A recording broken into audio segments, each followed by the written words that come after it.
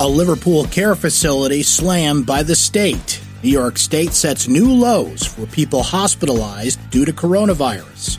And are Syracuse football's practice days numbered? This is your Syracuse.com afternoon flash briefing for Monday, August 10th, 2020.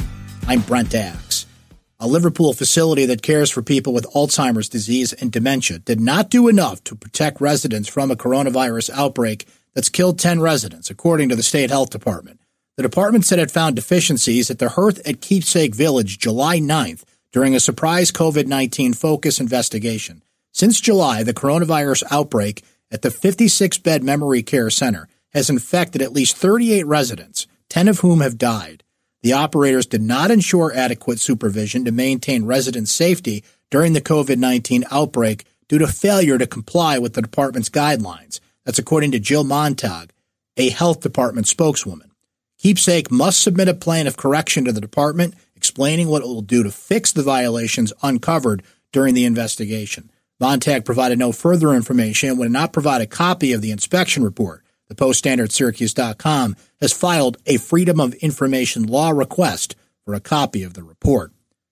New York State set new lows Sunday for the number of people hospitalized and in intensive care since the coronavirus pandemic began 5 months ago, Governor Cuomo said today. The state confirmed 476 new cases of COVID-19 after receiving results from over 54,000 tests, keeping the state's rate of positive tests below 1%. Central New York, the rate of positive tests was 0.6% Sunday, remaining below the rate of 5% or less that Cuomo said a region must maintain for schools to reopen this fall. Metallica is ready to rock drive-in theaters nationwide, including 18 locations in New York State. Metallica will perform Saturday, August 29th, in a one-night-only concert being shown on the big screen at 3 drive-ins in central New York, including the New York State Fair Pop-Up Drive-In, the Finger Lakes Drive-In near Auburn, and the Greek Peak Outdoor Cinema in Cortland. The concert will be shown beginning at sundown, approximately 9 p.m., and will include a special guest performance by 3 Days Grace.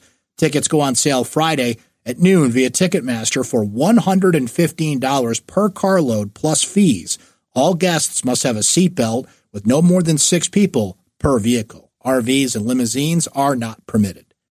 Syracuse football practiced over the weekend, Saturday and Sunday, though some players are still pending as they contemplate the NCAA's offer to opt out while retaining their scholarship, according to head coach Dino Babers. He noted that those who were in attendance performed well and that the experience felt, quote, like a release given the difficult year. It's unclear exactly how many players did and did not participate. The Division I Council is expected to outline a coinciding eligibility plan by Friday, which Babers believes will help some of those pending players to lock in on a choice.